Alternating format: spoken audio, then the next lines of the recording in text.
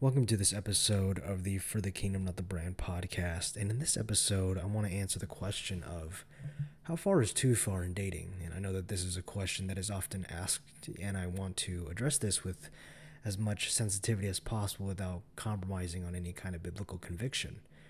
And I understand that there are times where I know that guys and gals are genuinely serious and curious on what acts are fine to do and what acts are not fine to do, while there are other times where guys and gals are trying to figure out how close they can get to sin without actually being sinful, if that makes any sense.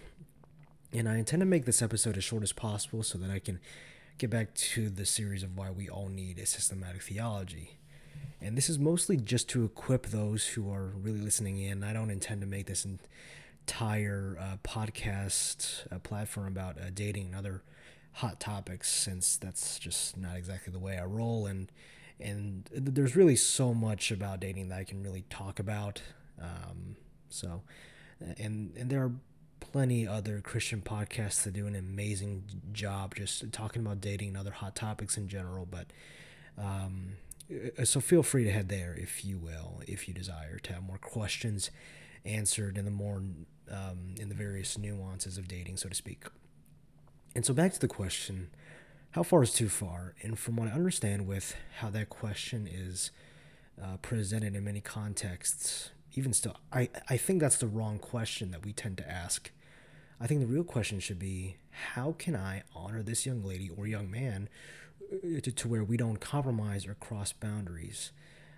I don't want to rephrase the question to how can I love this young lady or young man, because we tend to see the term love and we think about it in various different ways. And I think that the word love has lost its true definition, especially in the modern age. And I think we tend to fall into this idea that love is entirely about how we feel at a given moment.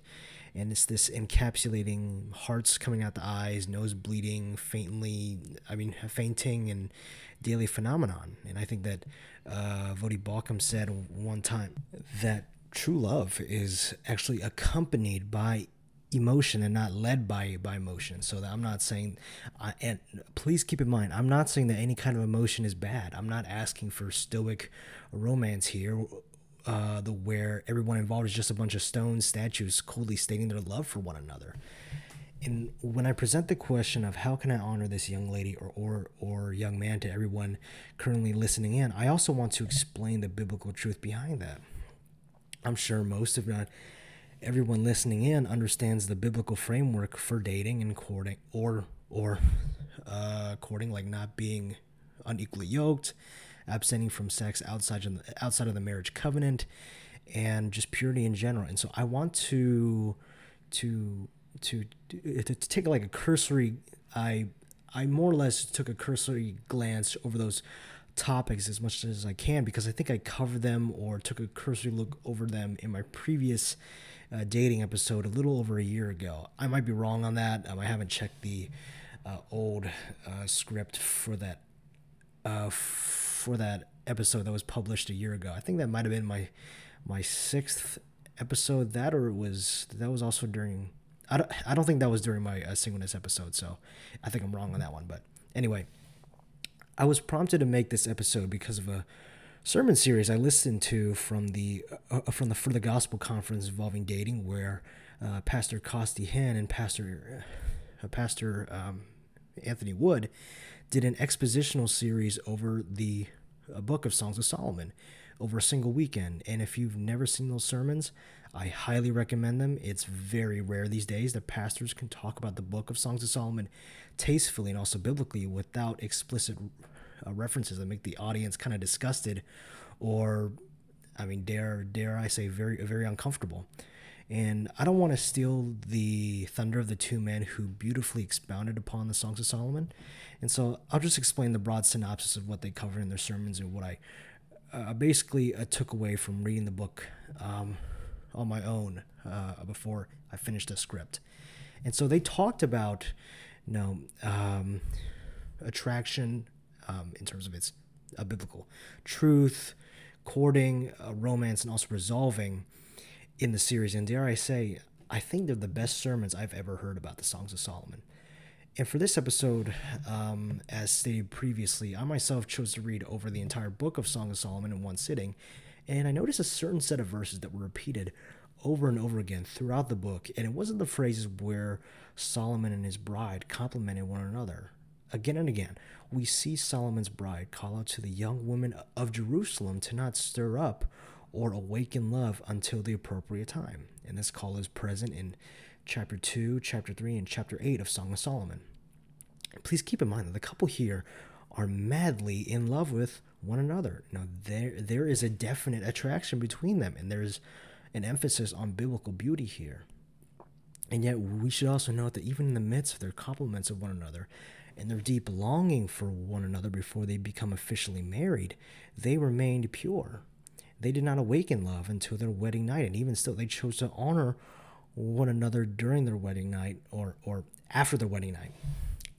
And the reason why the bride of Solomon calls out the young women of Jerusalem to not awaken love before the appropriate time is shown in verses 6 through 7 of chapter 8. It says, "For love is as strong as death, jealousy is as unrelenting as Sheol. Love's flames are fiery flames, an almighty flame, a huge torrent cannot extinguish love. Rivers cannot sweep it away. If a man were to give all his wealth for love, it would be utterly scorned." And there is so much to unpack from those two verses there, but I covered much of what love is in my, I think I released an episode on 1 Corinthians chapter 13 that I titled the Love Chapter. Although that chapter speaks more on the love between fellow believers in the midst of a church that is all over the place, I think that the CSB Bible that I have has a good note on what love is, especially within the context of Song of Solomon. It says, "Over time, Solomon's relationship with his bride turned into a love story full of romantic beauty and wonder. The intensity of their love colored every facet of their lives, affecting them physically, spiritually, and emotionally. Solomon's story is a vivid illustration that love is not to be regarded casually or used to manipulate others, but instead be upheld with commitment and honor." And I'll also reference a comment by Dr. Stephen Lawson over the difference between true biblical love and lust in any kind of romantic relationship. He said that true biblical love gives while lust only takes.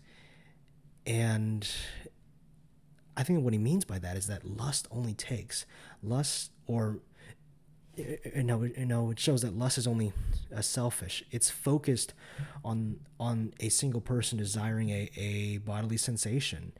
This person is more or less trying to have this fleeting pursuit of feelings and other things that they want that solely benefits him or her without any kind of true consideration for the other person involved. True biblical love honors the other person because the ultimate goal is to obey and honor God. And there is a recognition present that all of us will stand before the Lord to give an account for how we treated our spouse if we end up being married. There is much nuance to that truth that I can't really fully dive into since that would be really off topic, but true biblical love is committed love. It cannot be bought, as it says in chapter 8, verse 7 of Song of Solomon. "It is as strong as death, which parallels the common marital vow of 'till death do us part.'" And yet keep in mind that true biblical love in a committed marital relationship is all-consuming for the people involved. Solomon's bride says that love's flames are fiery flames, an almighty flame. As said previously from the commentator's note from my CSB Bible, this couple's love affects them physically, spiritually, and emotionally. You cannot awaken love without it all consuming your entire being. And one of the best real-life analogies to this is a backdraft, which is a real danger for firefighters. I read from a source called Fire Rescue One, that a backdraft is caused by the sudden introduction of air into a fire that has depleted most of the available oxygen in a room or building. Imagine that love is the all-consuming fire as previously mentioned, and the only thing stopping it from going out are the doors and barricades around it, as it is enclosed. And with the fire being enclosed, it is depleting the oxygen around it. It doesn't seem to be too dangerous until the fire is introduced to more oxygen as those doors open. It is awakened, and if you've seen how volatile a backdraft is, Like you really need to understand how violent, how explosive it is. It is all consuming to everything around it. And that's how love is, especially with it being taken out of the context of marriage, and especially with sex being thrown into the picture, or even any kind of physical affection of any kind that tries to open the door even a crack. When I'm sure that many of you listening in have heard of the idea and kind of this idea that sex and marriage is like a fire in a fireplace. It's secure and warm, but a house fire is the complete opposite of that. It's chaotic. It consumes everything and may result in the overall destruction of lives. And I want to change the idea a little bit by asking, do we truly view biblical love and romance in the context of marriage as a fire in the fireplace, secure, warm, and also controlled? Since on the other side, outside of the fireplace, lust and unbiblical love that is inherently selfish and prideful is consuming everything around it and destroying lives. We see this in people today still. How often have we heard of unbiblical love breaking families apart, harming children physically, also emotionally and spiritually as well? How often have we heard of unbiblical love just creating emotional scars in people because there was a backdraft approach to the fire of love instead of the fireplace approach? Something that was meant to be warm and secure, private, and also deliberate became something that consumed everything around and left in its wake just purely destruction of lives. And as we ask ourselves with the new question of how can I honor this young lady or young man as we begin the courting or dating process, think about the ways we should avoid awakening love before the time is right. Cosley Hinn, in one of the sermons I mentioned earlier, talks about how in one of the chapters he mentions that the bride asks where her fiance is, where he is shepherding his sheep during the day. She doesn't want to veil herself like a prostitute and do a little sneak off rendezvous. There is self-control present even in the midst of her sexual desire, and she wants to honor the purity of the relationship even when there's a deep longing for her spouse or her fiance. From what I've read in Song of Solomon, the two it's evident over and over and over again, even before their marriage night, that the two have a deep longing for one another, but they don't awaken the fire that is love until their wedding night. And there is a communion with one another that is truly divinely supported, where they finally become one flesh and the true journey of their relationship finally begins. And if you're considering a dating relationship in the future or are in one currently, examine your convictions.